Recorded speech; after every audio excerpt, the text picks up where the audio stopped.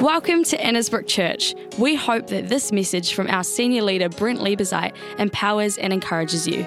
To hear more from our church, make sure that you subscribe or visit our website at annesbrook.co.nz for a service near you.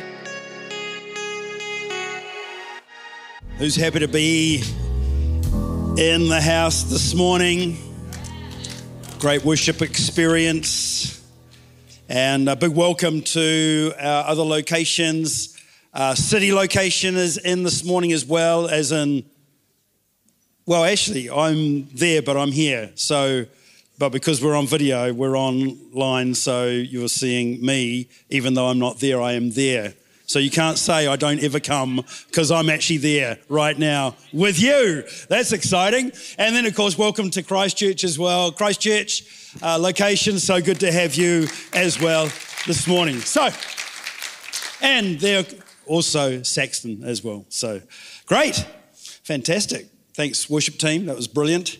And thanks everybody for turning up this morning, because if you didn't turn up, well, I'd still have people to speak to, because you know we got video, but otherwise it would be a bit quiet in the house. So not too much quietness, please, this morning. That would be good. Because I'm going to speak about feasting, and I'm pretty sure it's a topic that we'd all like to know a little bit more about.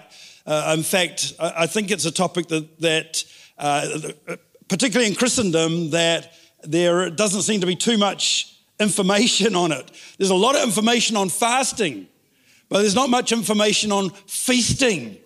And so I thought, I was given the topic and I was pretty excited about it, to be honest, because I'm a bit of a foodie fan. Anyone here a foodie fan?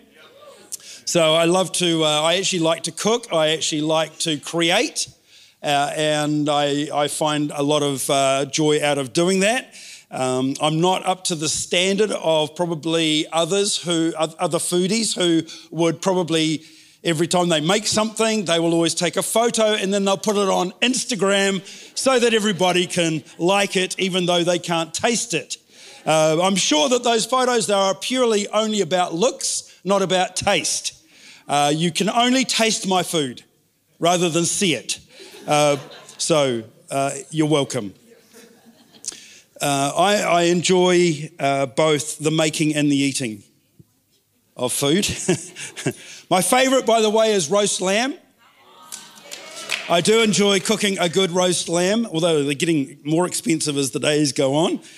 My favourite dessert is the good old supermarket pavlova. It's already there. It's already done. In fact, last week I found my second favourite, which is brandy snaps. So they're not always in the supermarket, right? It's real interesting. So anyway, they're there, but these ones were special because they had already had cream put in them in the supermarket. Believe it or not, yep, 4 of them for $8. And I thought to myself, should I or shan't I? And anyway, so I decided that I'd be a good boy and I bought them. And you might say, Brent, there's so much sugar in that stuff. Like so much sugar in pavlova. That's pretty much all it is, right? Pavlova is just pretty much sugar. And that's exactly right. That's why I buy it and that's why I eat it. It's just so good for me. Last night we were at a banquet. We were feasting last night with friends that we'd never met before, a lot of them, but they were all our neighbours. So we had what's called a Rocks Road get-together. And this Rocks Road is the road that we used to live on. We don't live on there at the moment, which is a bit sad, but we still own some property there.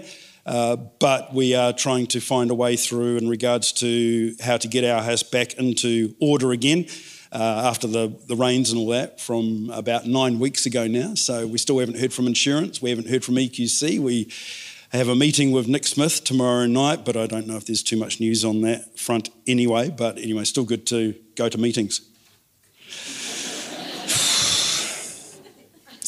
Anyway, we Viv and I, like our favourite thing beyond roast lamb and pavlova and brandy snaps is actually KFC, believe it or not. Hey, I'm amazed. Yeah, like people are shocked, right? Because because why would you go to KFC and buy KFC? I mean, it's the worst food ever. Well, I tell you what, we're at this banquet last night. I bought a bucket of wicked wings. 20 of them. 20 in this bucket of wicked wings. Anyway, so we go to this banquet and like there's, I don't know how many people were there, 30 people.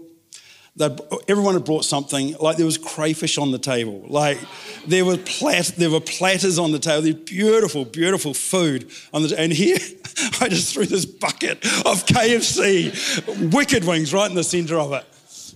And you could just feel in the air it wasn't probably the most appropriate thing to take. But here's the thing, you ready for this? I had one piece. That's all I could have. The rest of it just went straight away. It went faster than the crayfish went, which I was blown away by, but I don't know what it is about KFC.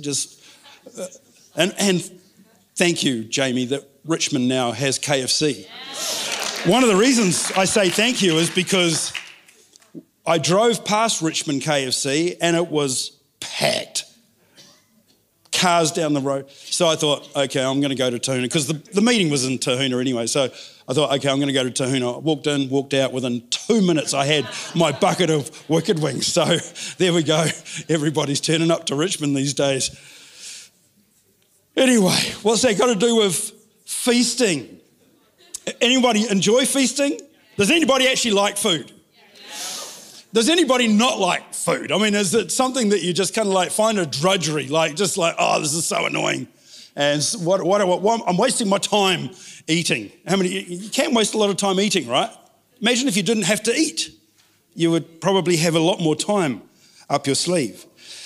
But I've done some research and I've found that it is a practice of Jesus. Feasting is a practice of Jesus. It is absolutely a kingdom expression. And it's my privilege to speak on it. Okay, so 3 times in the Gospels, Jesus begins with this sentence that says, the Son of Man came. In Luke chapter 19, verse 10, it says there, and I think we've got it on the screen, it says that the Son of Man came to seek and save the lost. No, we don't have it on the screen.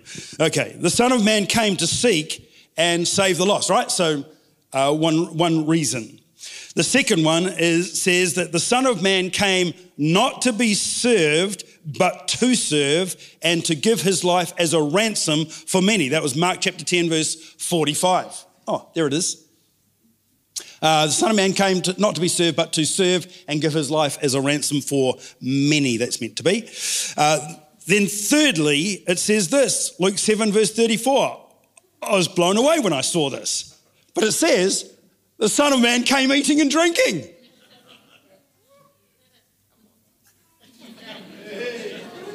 Look at those first two again. What was the first one?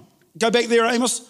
The Son of Man came to seek and save the lost. And the second one, the Son of Man came not to be served, but to serve and give his life as a ransom for many. And then, thirdly, the Son of Man came eating and drinking. The first two are the why, and the third one's the how.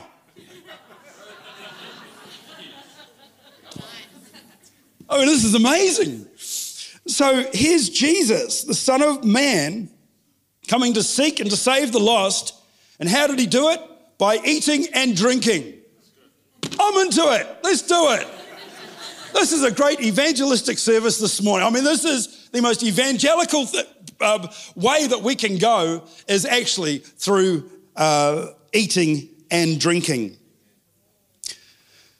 The book of Genesis, the first book in the Bible, talks about Adam and Eve in the Garden of Eden. And they are surrounded by trees full of food that God had provided for them. And in Genesis it says that these trees were pleasant to the sight and good for food. In fact, the word Eden means pleasure or delight. So good food has been a staple since the beginning of time. Now, for all of you who, that's all about trees and eating plant food, you kind of think, well, where'd the meat thing come in? Well, apparently the meat came in after the flood, all right? So meat is still included. God introduced it after the flood, after Noah. Just a sideline thought, just to appease the meat eaters versus the plant eaters. Okay, very good. All right, so we flick through, I guess, some of the drier books of the Old Testament. Have you read some of those recently? You'll be introduced to feasts. Okay, so you've got 7 recorded feasts in Scripture. One is the Passover feast, the other one's the unleavened bread, Feast of Unleavened Bread, the First Fruits feast, the Pentecost or Feast of Weeks, the Feast of Trumpets, Day of Atonement, and Feast of Tabernacles, and the Purim festivals. People would come together to these feasts or at these feasts, and they would celebrate the past and look forward to the future. Pretty much that was about. Remember what God had done back in the days gone by. They celebrated with each other and in the presence of God. So this was something that the Jewish people loved to do. And they had a lot of feasts. They had a lot of festivals. They had a lot of feasts. Okay, so keep moving forward. We get to the book of Isaiah. And Isaiah begins to prophesy and he begins to foretell a day when all of God's people will celebrate together.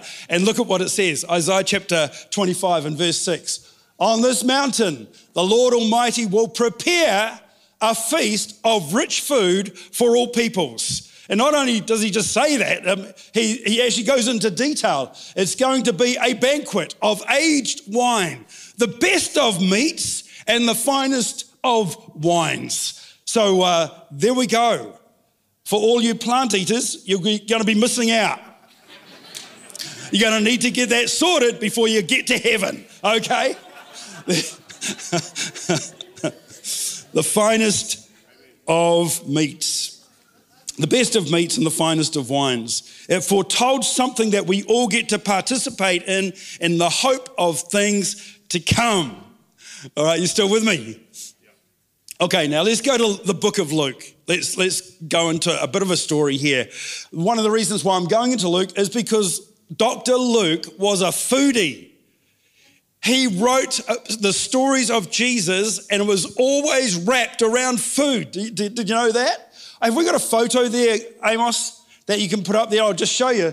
Like, seriously, I think there's 10 dinners, 10 meals in the book of Luke that Jesus was attending. He either went to it, was going on the way to a meal, he was at the meal, or he was coming from a meal. So Dr. Luke was definitely very keen on the food idea. We've got the banquet at Levi's house, dinner at Simon's house, the feeding of the 5,000, home of Mary and Martha, the dinner at the Pharisee's house, the Sabbath meal at a Pharisee's house, hospitality at the home of Zacchaeus, the Last Supper, the breaking of bread together. Jesus eats meal with the disciples, 2 of the disciples. So we've got this whole kind of concept of food. And it's so good. So Jesus came eating and drinking. But there was a bigger reason. It wasn't just about the eating and the drinking. There was a bigger reason behind it, right? Look at this incredible story, look at this, by the way, before we go into Luke chapter, whatever the chapter is that we're going to go into. This is real interesting. So much about Jesus being accused of eating and drinking. The religious people of that time accused Jesus of going to too many parties and too much feasting. It says in verse 34, Luke chapter 7, verse 34, the Son of Man came eating and drinking, and you say, this is Jesus speaking to the Pharisees because they're kind of accusing him of all this going on, all this eating and drinking. You say, here is a glutton and a drunkard, a friend of tax collectors and sinners. And we'll read the whole story because it's really, really important. But this is really interesting that Jesus earns this incredible, weird reputation of eating and drinking, of being a glutton and a drunkard. So that's how the Pharisees saw it. It's pretty amazing when you think of that. He's always sharing, he's always having meals, he's always eating. But the thing is with Jesus, it was always with others. It was always with others. Okay, Luke chapter 5, verse 27. Now, before we go there, I want to ask you a question. If you could have one living person over for dinner, who would it be? One living person over for dinner, who would it be? Who would you want sitting around the table with for a long, enjoyable meal? Who would you choose? Great question. Okay, everyone got someone in their mind in regard to that? Okay, here's another question. Second question. Now think, who you would never want to eat with? Who would you never want around your table? Did I hear Brent just then? Did I? We know, well, I'm not going to invite Brent because he just brings KFC. Right, okay. Okay, so who would you invite and who wouldn't you invite? Got those people in mind? All right, let's read this. Let's read the scripture. After this, verse 27, Luke chapter 7. After this, Jesus went out and he saw a tax collector by the name of Levi sitting at his tax booth. Follow me, Jesus said to him. And Levi got up, left everything and followed him. And then Levi held a great banquet, a grand banquet for Jesus at his house. And a large crowd of tax collectors and others were eating with them. But the Pharisees and the teachers of the law who belonged to their sect complained to the disciples, "Why do you eat and drink with tax collectors and sinners?" Jesus answered them, "It is not the healthy that need a doctor, but the sick. I have not come to call the righteous, but sinners to repentance." And they said to him, "John's disciples often fast and pray, and so do the disciples of the Pharisees, but yours just go on eating and drinking." Isn't this great? Like, it just solves my whole fasting problem right there, you know. Yours just go on eating and drinking. I love that. Jesus answered, "Can you make friends for the bridegroom fast? Can you make the friends of the bridegroom fast while he is with them? But the time will come when the bridegroom will be taken from them. In those days they will fast." He told them this parable: "No one tears a piece out of a new garment to patch an old one. Otherwise they will have torn the new garment, and the patch from the new will not match the old. And no one pours new wine into old wineskins. Otherwise the new wine will burst the skins, the wine will run out, and the wineskins will be ruined. No, new wine must be poured into new wineskins, and no one after drinking old wine wants the new, for they say the old is better." So, great story. And with whom would you most like to share a meal? Keep that in your mind. And with whom would you never eat? Okay. Our answers reveal what we actually believe matters.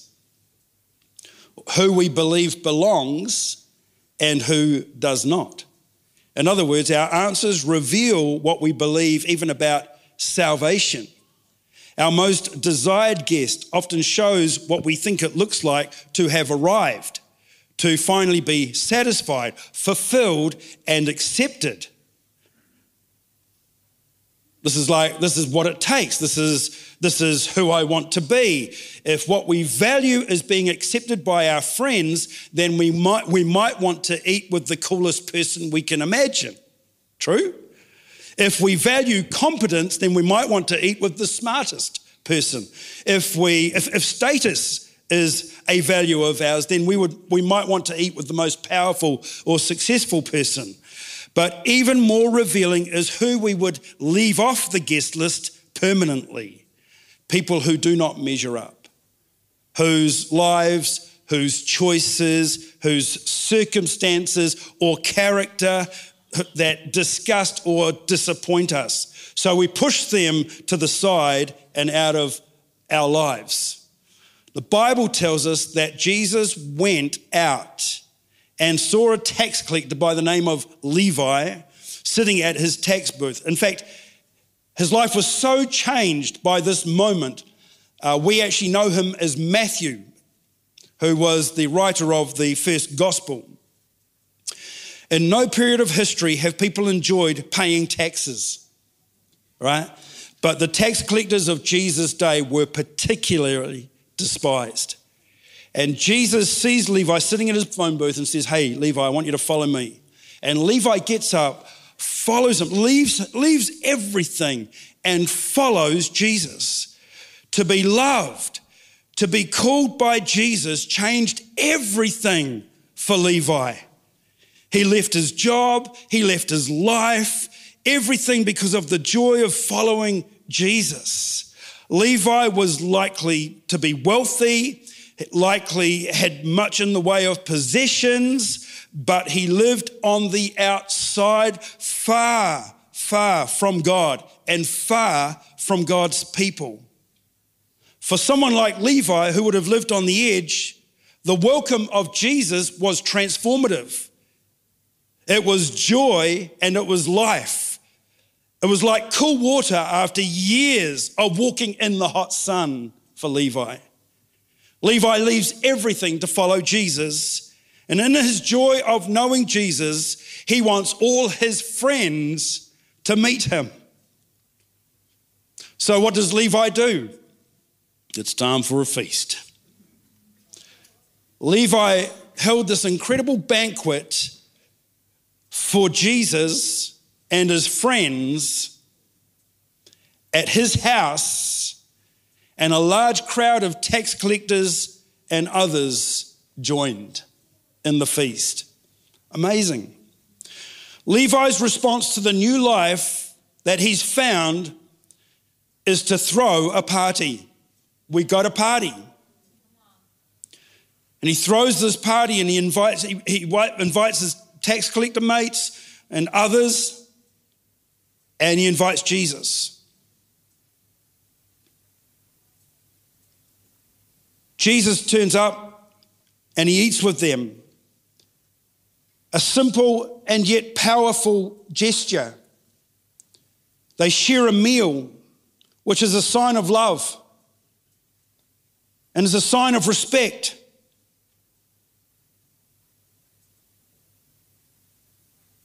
It's a sign of affection. It's the most amazing, welcoming feeling any person could ever have.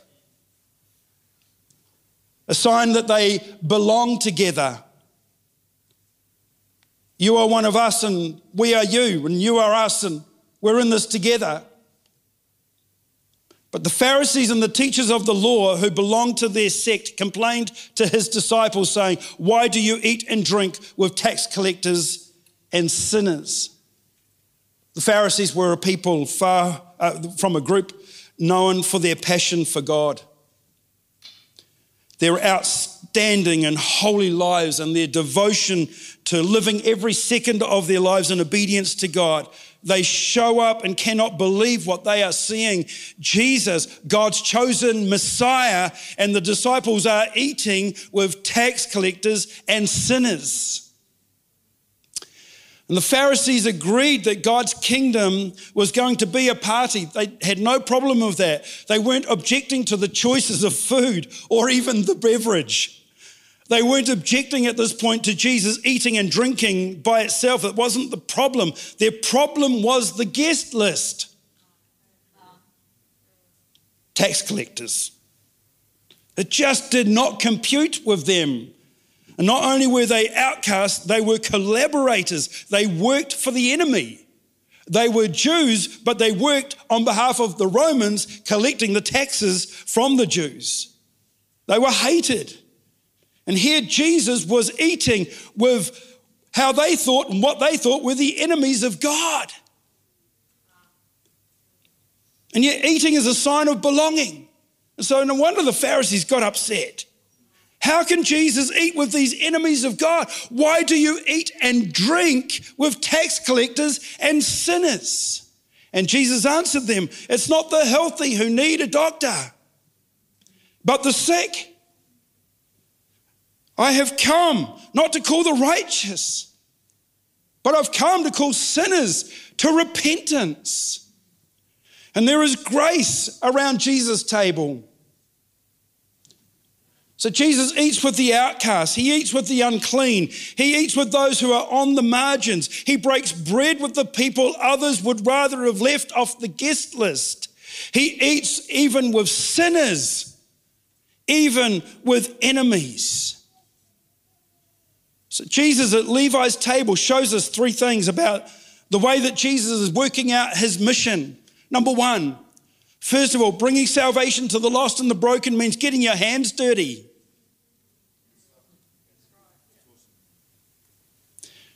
It involves eating and drinking with them, setting aside comfort and respectability in order to share the gospel with them.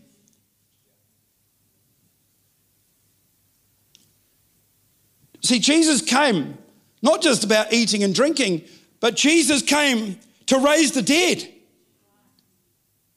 to justify the guilty and the condemned, to wash those who were dirty and unclean. He came to rescue the lost from hell, to clothe with his glory those who were covered with shame, and to renew to eternal life those who were trapped in sin and death. And if we remember that this is why Jesus came, that this is why he took on flesh, why he shed his blood, why he offered the sacrifice of his death, why he descended even into hell, then we should never think it strange that God saves the worst of people. These are the people that the Pharisees despised, and they believed them to be unworthy of the grace of Jesus Christ. But why else did Christ sacrifice his life and take on the curse of the cross so that he might stretch out his hand to those lost in sin? The Pharisees want Jesus to be like a doctor who avoids sick people. That would be a bit strange, wouldn't it, Dr. Robert? Nod from Dr. Robert. But it is the sick who need him. It is the lost and broken who need Jesus. So, of course, he's going to be found where? Eating and drinking with tax collectors and sinners. Second thing. The second thing about Jesus at Levi's table shows us that eating with Jesus changes us. Eating with Jesus changes us. Levi was not the same after knowing Jesus. He left his old life for the joy of Jesus. He could no longer live that life anymore. And Jesus says that he came to call sinners to repentance. Eating with Jesus, the welcome, the friendship, the incredible grace doesn't leave us the same. We are changed by eating with Jesus. As Paul says, if anyone is in Christ, they are a new creation. The old is past. Behold, everything has become new. The third thing, or the last thing that we see in Jesus sitting at Levi's table, is that those who know their need are closer to the kingdom than those who think they are well. Those who know they are in need, or they know their need, are closer to the kingdom than those who think they are well. The Pharisees were astounded that Jesus ate with sinners because they didn't consider themselves to be among them. The people who knew how far they had fallen were the first to respond to Jesus. The people who knew how much they needed saving were the most joyful when they encountered Jesus. It was the respectable, the put-together Pharisees who couldn't handle Jesus. The irony in Jesus saying he did not come to call the righteous, but sinners to repentance, is that there are not any truly righteous people in the world. There never has been, except for Jesus. Only Jesus is righteous. All the rest of us have sinned and fallen short of the glory of God. The guests at Levi's party knew it, and they rejoiced when they saw Jesus. The Pharisees denied it, and they found themselves on the outside. Go back with me to these two people that you had fixed in your minds. With whom would you love to eat with?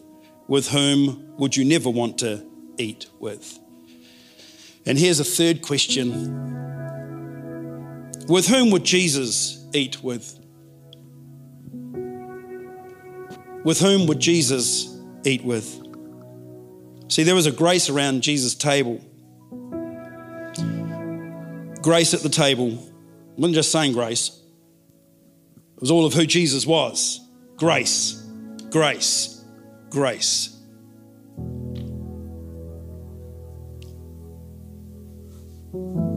Is the same grace found around your table? Do we eat with tax collectors and sinners?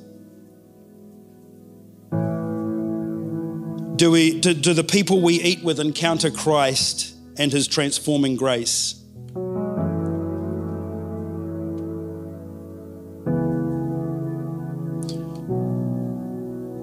Every banquet I know of, I probably can't remember too much about what it was, except I remembered the KFC, from last night and the crayfish. Fair enough. But ultimately, you remember the relationships. You remember meeting new people. You remember the people. And also you have conversations with people you would never normally have in any other environment or any other situation. Amazing conversations last night.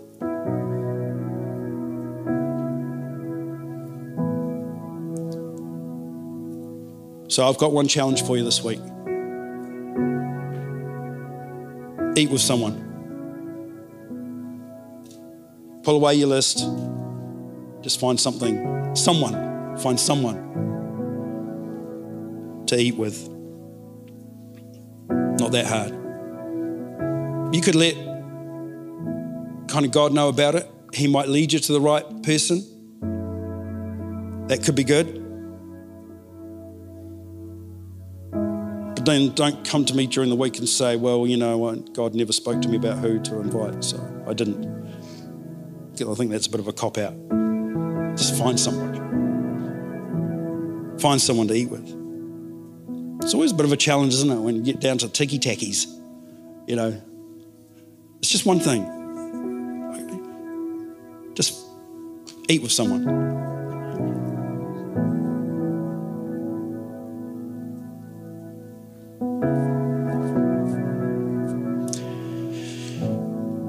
Today, 2,000 years later, Jesus is still eating with sinners. If we are honest with ourselves, none of us deserves a seat at the table with Jesus. None of us. None of us have loved God with our whole heart, with our soul, our mind. None of us have loved our neighbours as ourselves. And if we're honest with ourselves, each of us deserves to be excluded from the banquet. And indeed, even from God's presence forever. Yet God's feast is a love feast. Coming to Jesus is not for those who think they are righteous, but for those who know they are not. But they're willing to humbly repent and trust Christ alone. It's the power of the gospel. That's the power of the gospel.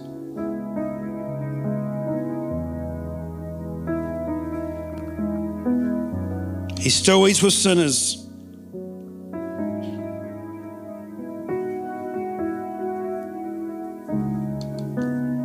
If you feel like there's no way out for you, if you feel like your life has taken a turn for the worst, if you feel like Jesus wouldn't accept you, I hope this message has been helpful for you today. To actually realize you are the most accepted. You're more accepted than the religious people of the day. You are accepted by him. You are loved by him. And there is nothing can separate you from the love of God. Nothing. And all God desires is for you to accept the invitation to come home, to find your place, to come home and find your seat around the table. Because For those of you who haven't come home yet, there's a chair that's empty and it needs to be filled around his table. And that's there where you find that sense of value and belonging. For those of you who've been trying to find it elsewhere, you'll never find it. You'll never find what, but I still haven't found. You'll never find it until you find Christ. So Father, I pray this morning that there would be, just sense the anointing of God in this place, powerful. Just sense the realization for all of us that we are broken, that we need him. I sense for all of us that there is a humbling of heart, a God that leads us to yourself that we need. I come against the piety, the pride that we so much carry in ourselves, thinking we're all good, I go to church every week, kind of sing songs every week, try and pray, try and read the word.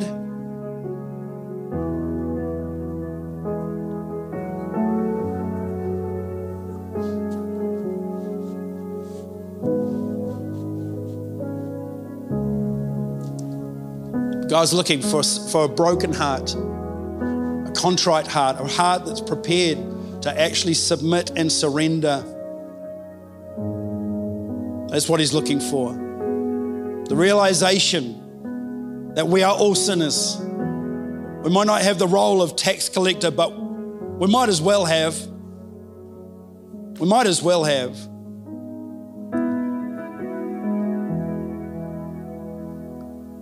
Because we are all that. And Jesus came to heal the brokenhearted. And I just thank you, God, for the powerful anointing that's here right now that's bringing healing. Where you felt like not good enough, God's healing your heart. He's healing your brokenness. He's mending something in your life. Even as you sit here, even as you've been listening, it's like God's got his little knitting needles out and he's just been working away at your heart and at your life, and just incredible repair work going on, healing. He heals the brokenhearted, he sets the captives free, he makes the lame to walk again and causes the blind to see, because he is able and he wants to, because he loves you.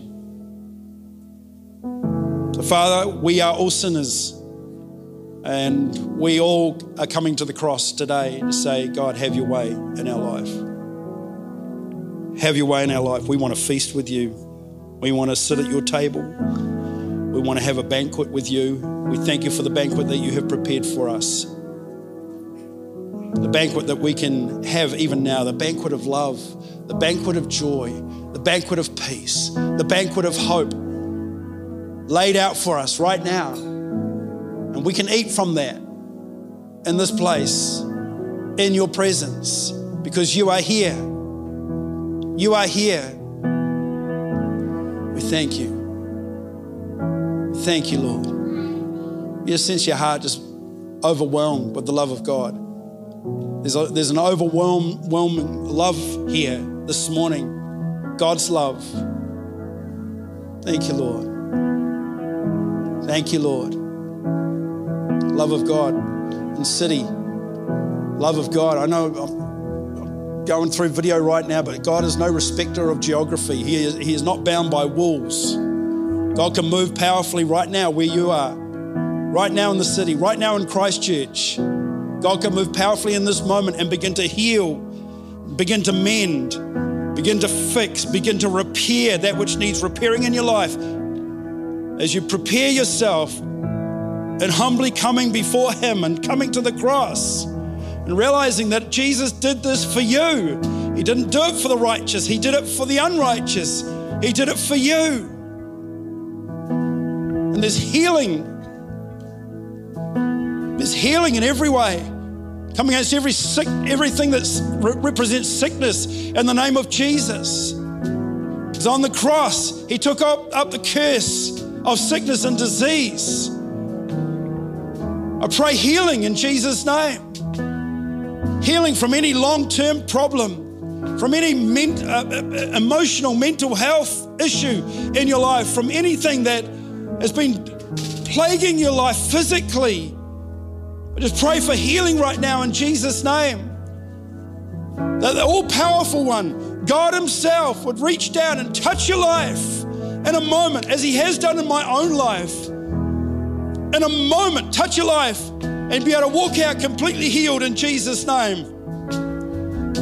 Come on, God. I know you can do it. I know you want to do it, God. As we dedicate these next few days of prayer, this night of healing, Lord, I pray that we would see miracles like never before, signs and wonders from God that we've never ever even thought of before. God, that there would be a move. Let there be a move of God in this place. Let there be a move of God in Christchurch. Let there be a move of God in the city. Let there be a feast this week. A feast, Lord God, like never before. Feasting on who you are. Feasting on what you have for us. Feasting on the blessing of God on our life. The favor of God. Thank you, Lord. We receive it. We receive it. We receive it in Jesus' name. And everybody said, amen. Come on, why don't we stand together? We hope you enjoyed this message. If you're wondering what the next step in your faith journey looks like, please get in touch with us. Email us at info@annesbrook.co.nz or visit our website.